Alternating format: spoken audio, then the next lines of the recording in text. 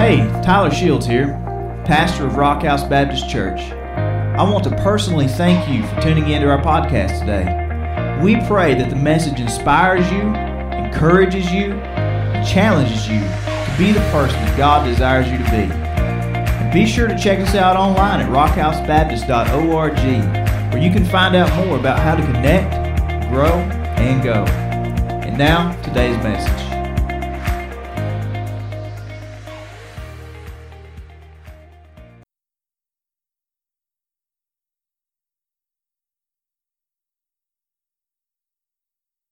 Mention next week. If you're visiting with us this week, I want to invite you back next week. Next week is going to be an awesome week. We're going to continue the celebration from today, carry that over into next week, and we're going to kick off the service with some baptisms. We're going to have a special music group here called Change of Heart. They're going to lead us in worship next week. I'm not going to preach very long at all, which is amen. And then if you come back next week, we'll actually feed you after church. And that's something you definitely don't want to miss. Baptisms. I love baptizing people. Amen. It's a great celebration. What a great testimony. Let me just throw this out there. If you've never been baptized and you want to be baptized, come back next week and we will baptize you. Let me know. Because there's some people that they're believers, they've just never been baptized. And Jesus gave us that example to follow. If you get saved today, I'll move you to the front of the line next week, okay? Just saying. But seriously, next week will be a lot of fun. You won't want to miss next week. One other thing, this is a beautiful keyboard, and it sounds pretty awesome. Amen. This was given to our church in memory and in honor of Jan Morgan Asher, and we greatly appreciate that. Her family wanted to thank those that ministered to her and her family and friends during her time of passing, especially those through her sickness and on the time of her funeral. So what a great honor, and we appreciate having that in her honor. All right. Other than that, I'm ready to preach. This is an awesome day. Resurrection Sunday is so special to me. Like I said, Christmas is pretty exciting. I'm one of these people that loves Christmas. I love the music. I love the decorations and all that stuff. But there's something very special about this day in history. Today is actually the heart of the Christian faith. When we look back at the life of Christ, with Christmas time, we're amazed by the virgin birth, aren't we? I mean, it's amazing. We look at his life and the miracles and the healings and all the incredible things he said. We're encouraged by Christ's life. We're thankful for the suffering that he endured over this past week. We're often broken when we consider the brutality of the cross and the horror that he endured for us. But it all hinges on today. All of that hinges on Jesus getting up on Sunday morning and walking out of that tomb alive. If Jesus didn't come out of there alive that day, none of it matters. Nothing we say or do here today makes one lick of difference if Jesus didn't come out of the tomb alive. But thankfully, hallelujah, we know he did. He came out alive that day. He is victorious. He conquered death. He defeated sin and the grave. But there's something that Jesus said right before he died. It's very profound. And that's what I want to talk about this morning. Right before he died, he said something very brief. But I think what Jesus said sums up the entire message of Easter. It sums up the Christian faith as a whole. This morning we're going to look at John chapter 19, verses 28 through 30. 3 little verses. John chapter 19. You can look in your Bibles. We'll have it on the screen for you as well. At this point, Jesus has already been betrayed. Judas has turned on him. Jesus has been arrested. He's been carried off. All the lashings, all the beatings, all the humiliation has almost come to an end, and he's finally hanging on the cross, nailed through feet and hands, waiting really for death to deliver him from the agony that he's went through for hours. But before the end actually approaches, Jesus says something very interesting and very profound. Look at what John records in John chapter 19. He says, later, knowing that everything had now been finished, and so that Scripture would be fulfilled, Jesus said, I'm thirsty.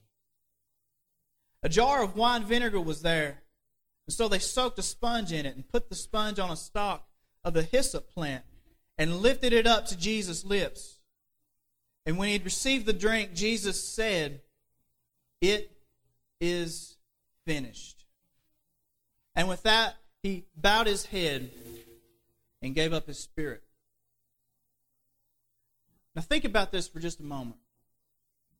Here is Jesus, the man that healed people, that made the blind to see.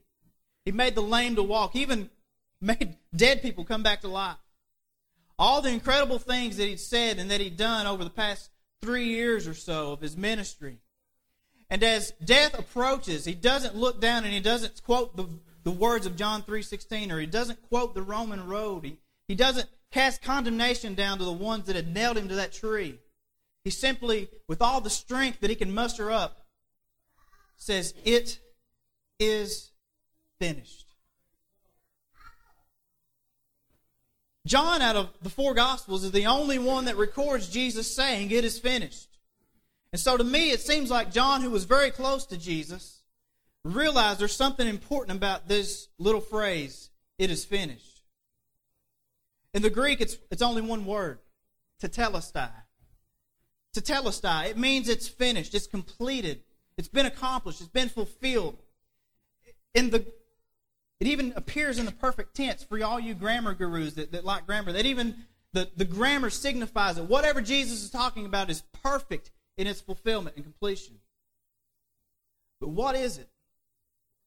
What was so important that in his last breath, Jesus cried out, it is finished? What's he talking about?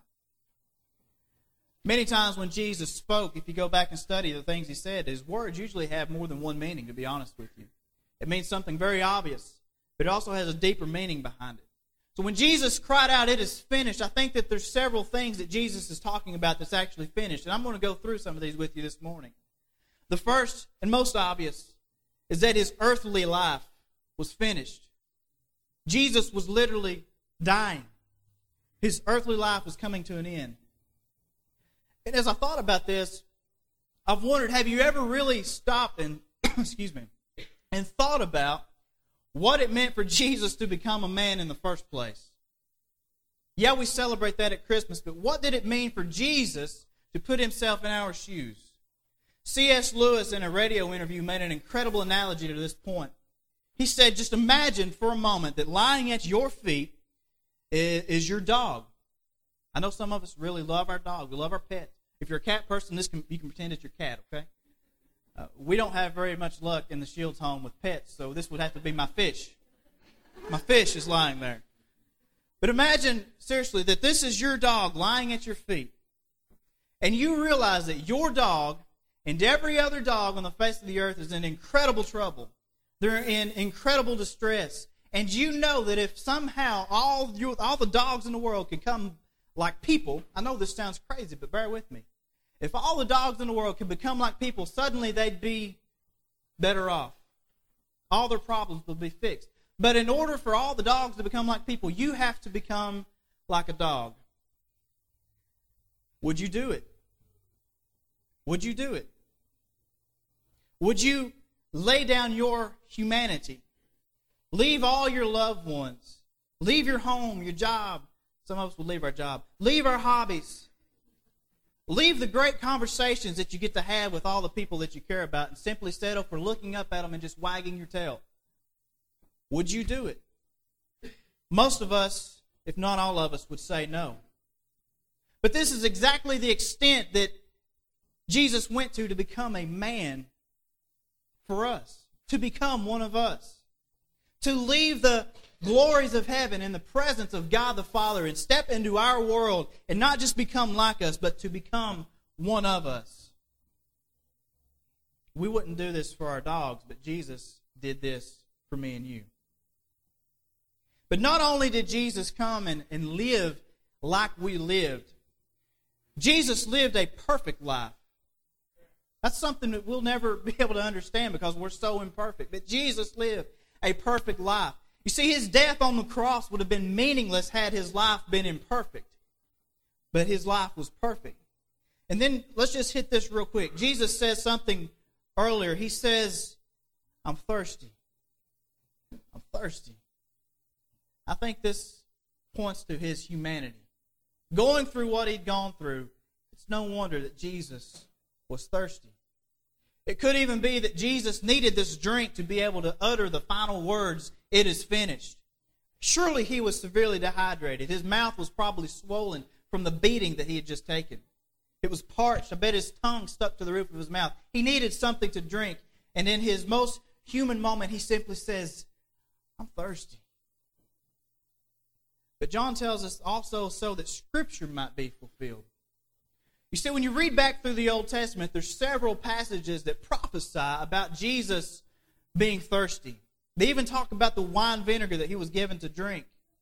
But like I said, many times his words had a dual meaning. And I think maybe in this moment, as death approached Jesus, his humanity was beginning to bridge to his deity once again. And I think maybe Jesus was referring to what the psalmist wrote in Psalm chapter 42. Listen to this and imagine this being on Jesus' mind. As the deer pants for streams of water, so my soul pants for you, my God. My soul thirsts for God, for the living God. When can I go and meet with God? Jesus thirsted to be with his Father once again. Yeah, it was bad to become a man, but to leave God the Father cost Jesus greatly. And after being separated from God the Father by our sins, by taking on the sins of the world, Jesus' life on earth was now finished. To tell us that it's finished. I think Jesus is also pointing out very clearly that his suffering was finished. Yes, it was difficult to leave the glories of heaven. Yes, it was difficult to leave the presence of God the Father. But the horrors that Jesus had just endured were unfathomable to most of us. We can hardly imagine the pain and suffering and humiliation that Jesus went through. Not only was the Son of God shamed, I'm talking about the King of Kings and the Lord of Lords here. He was shamed and ridiculed and mocked, treated like a common criminal when he should have been treated like a king. He was treated like an animal. Worse than we would treat our dogs, to be honest with you. But he was also brutally punished. He was whipped with a cat of 9 tails, they call it. Something that they would put sharp metal or bone or stone in the end of this, and they would whip. And as it would hit the person, it would latch onto the flesh, and they'd rip it off, and it'd literally tear the flesh from the person's body, lacerating the vessels up and down the body as they beat them, spilling incredible amounts of blood. The crown of thorns was pressed into his scalp.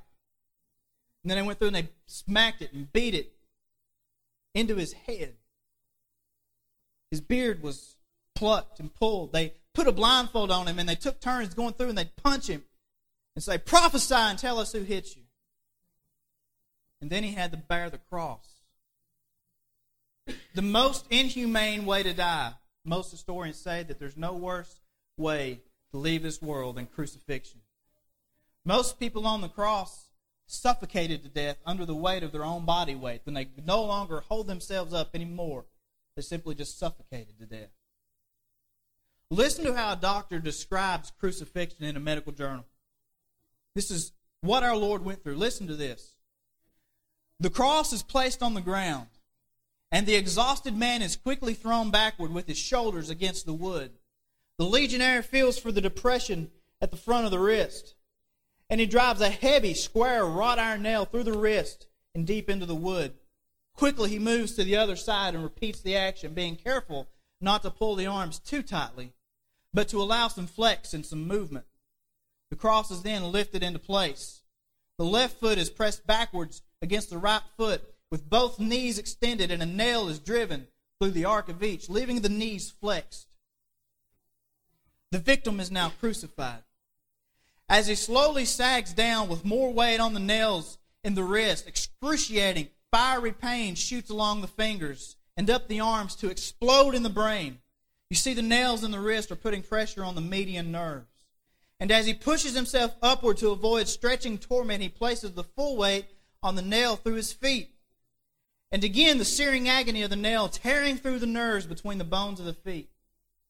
As the arms fatigue, cramps sweep through the muscles, knotting them in deep, relentless, throbbing pain. With these cramps comes the inability to push himself upward to breathe. Air can be drawn into the lungs, but not exhaled. He fights to raise himself in order to get even one small breath. Finally, carbon dioxide builds up in the lungs and in the bloodstream, and the cramps partially subside. Spasmodically, he's able to push himself upward to exhale and bring in life-giving oxygen. He endures hours of this limitless pain, cycles of twisting, joint-rending cramps, intermittent partial asphyxiation, searing pain as tissue is torn from his lacerated back as he moves up and down the rough timber of the cross. And then another agony begins. A crushing pain deep in the chest as the pericardium, the tissue around the heart, slowly fills with fluid and begins to compress the heart. It's now almost over. The loss of tissue fluids has reached a critical level. The compressed heart is struggling to pump heavy, thick, sluggish blood into the tissues. The tortured lungs are making a frantic effort to gasp in small gulps of air. He can feel the chill of death creeping through his tissues, and finally, he can allow his body to die. All of this horror, and John simply records it in verse 18 by saying, there they crucified him. There they crucified our Lord. He went through about 6 hours of that before he died. And he did it all for us. All for us. But now his suffering was finished. To tell us that. It's finished. The next thing I think Jesus is talking about here is that Satan was finished. Satan was finished. You see, from the garden, Satan had manipulated, lied to, and deceived humanity. We all have a sin problem, don't we? I mean, we don't have to get through much of a day without realizing, hey, I got a sin problem, Lord. We all do. The Bible says all have sinned and fall short of the glory of God. We're all in this thing together. We all have a problem with sin. And for whatever reason, we learn pretty early. Teacher told little Johnny one day, she said, Johnny, this makes 5 times I've had to punish you this week. What do you have to say for yourself, young man? Little Johnny said, I'm sure glad it's Friday. And we make light of our sin like little Johnny all the time. We make light of our sin, but our sin is a huge deal to God. It's an incredible deal to God because sin is what separates us, a people that God loves, from Himself. For centuries, the blood of bulls and lambs just merely covered up the sins of humanity from God. But it never defeated sin. It never dealt with the heart of the issue. But then Jesus came on the scene. Jesus came and Jesus did what no one else or no thing could do. The blood of countless lambs could not atone for the sins of humanity, not even for one sin.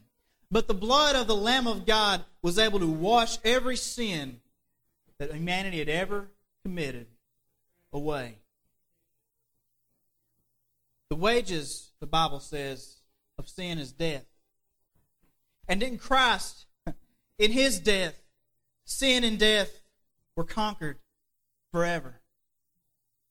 Christ's death on the cross just dealt a final, devastating blow to Satan and to hell.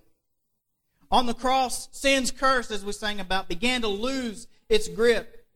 As every sin that we've ever committed was laid upon Jesus Christ, Satan had to realize that he was finished. Throughout the Bible, Satan is often called the accuser, the one who accuses us. He goes through and he adds up our sin bill and he tallies up all of our sin and he tries to present it to God. Say, look how bad they are. Look at all that they've done. You know, before online bill pay, before you got a message and you could reply, yes, I want to pay this with this card, you actually had to walk in somewhere and pay your bills and actually write out a check. Remember that? That was not so long ago, was it?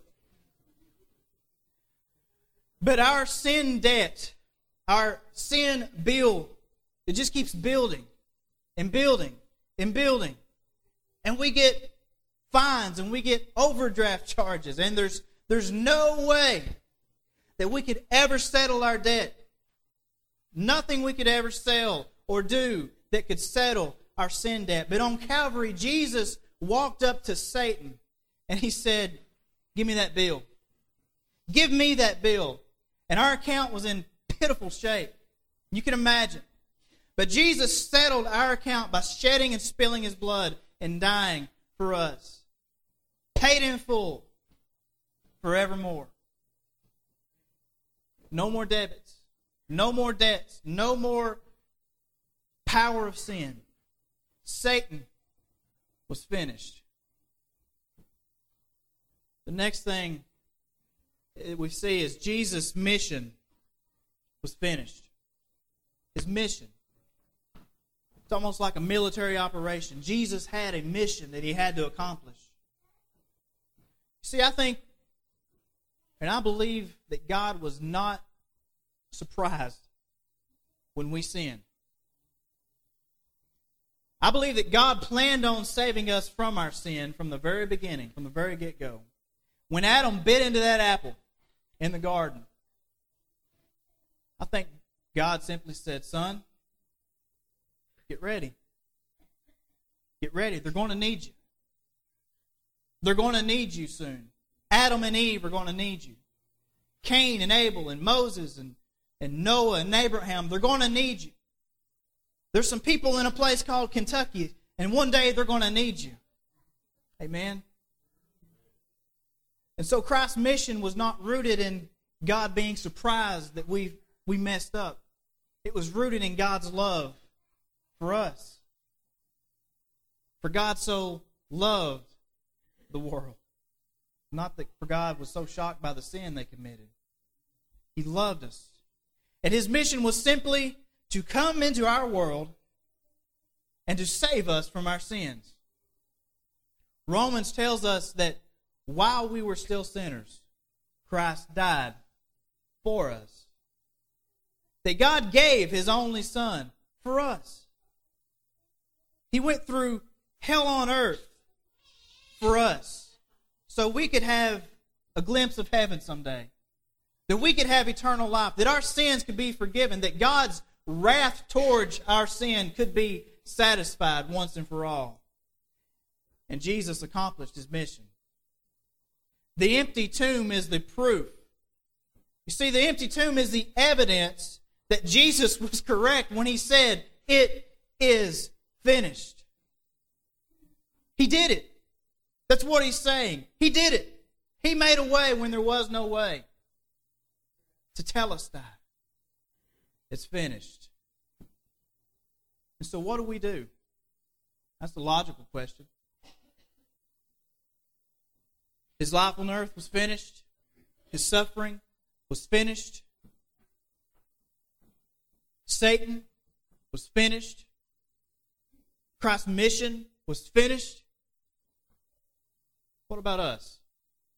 How do we respond? It's very simple. It's almost so simple that it's not even logical. All we have to do is believe. Just believe.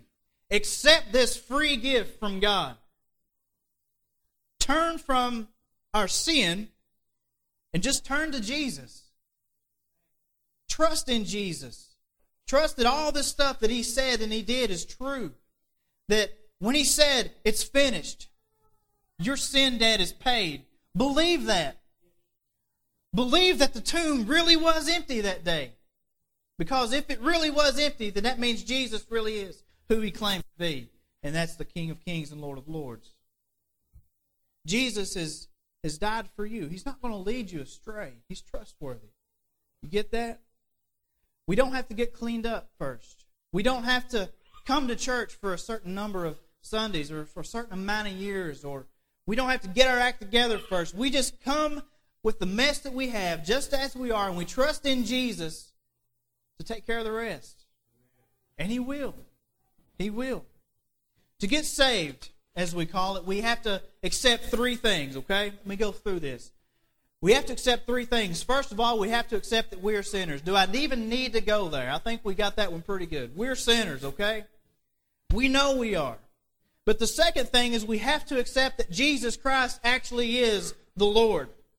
That He is who He said He was. And He's proven this. The tomb is still empty, by the way. He is who He claimed to be. We have to accept that we're sinners, accept that Jesus Christ is Lord, and then we have to accept that Jesus Christ the Lord died for us sinners. He went through all of this for me and for you, for all of us. The horror of the cross, the bloodshed, the agony, the disgrace, even death itself for us. And all we have to do is simply accept this free gift that God has given us. Trust Him. He's taken God's wrath for all of our sin and put it upon Himself. And if we refuse to accept that, that means we will have to own up to what we've done and face God's wrath and God's judgment. And friends, I'm telling you, that's not a place that you want to be. There was a father and a daughter out on the prairie, walking along, enjoying the spring weather one day.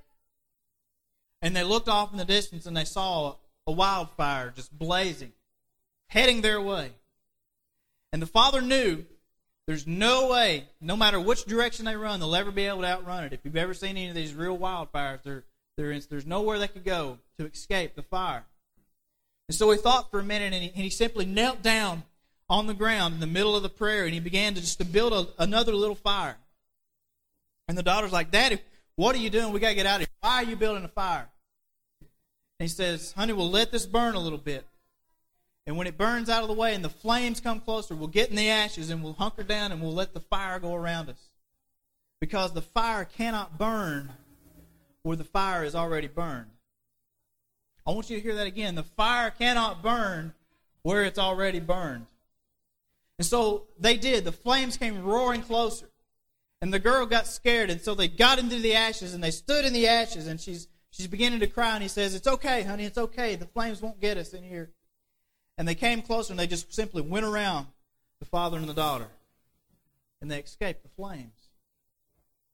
Because the fire cannot burn where the fire is already burned. Judgment cannot fall where judgment has already fallen. And Christ bore our judgment already.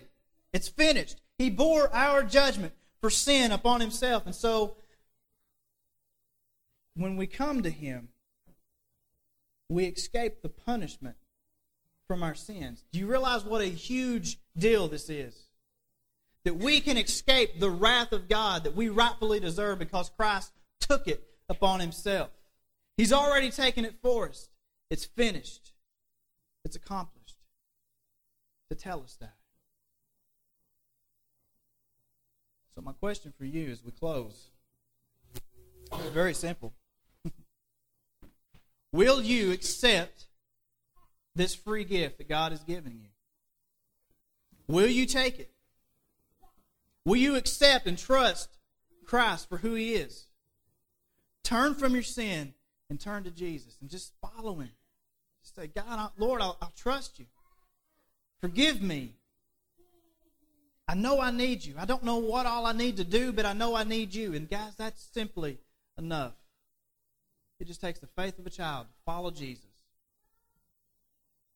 We're going to sing a song of invitation. And today I'm going to ask you to respond to the truth that you've heard today. Before we do, let's pray together. Father, as we come before You on this Resurrection Sunday, Lord, we can't even begin to offer enough thanks for what You did for us. God, that you sent your only begotten Son into this world to die for us.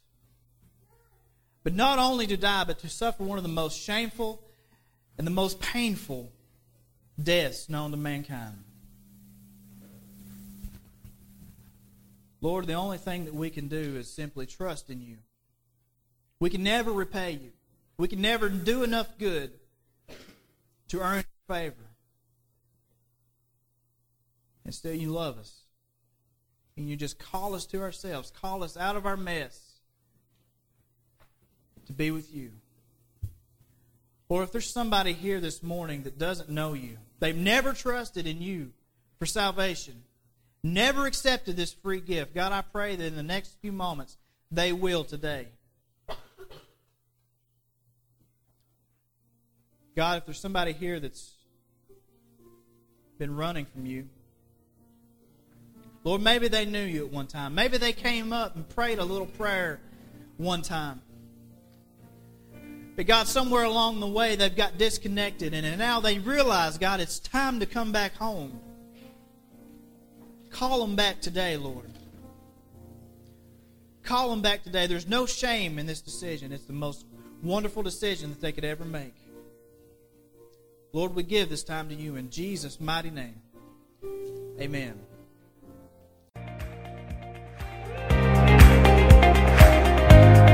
Thanks again for tuning in today. And remember, the greatest decision that you could ever make is to place your faith in Jesus Christ for salvation and begin a personal relationship with Him. Again, thanks for listening, and God bless.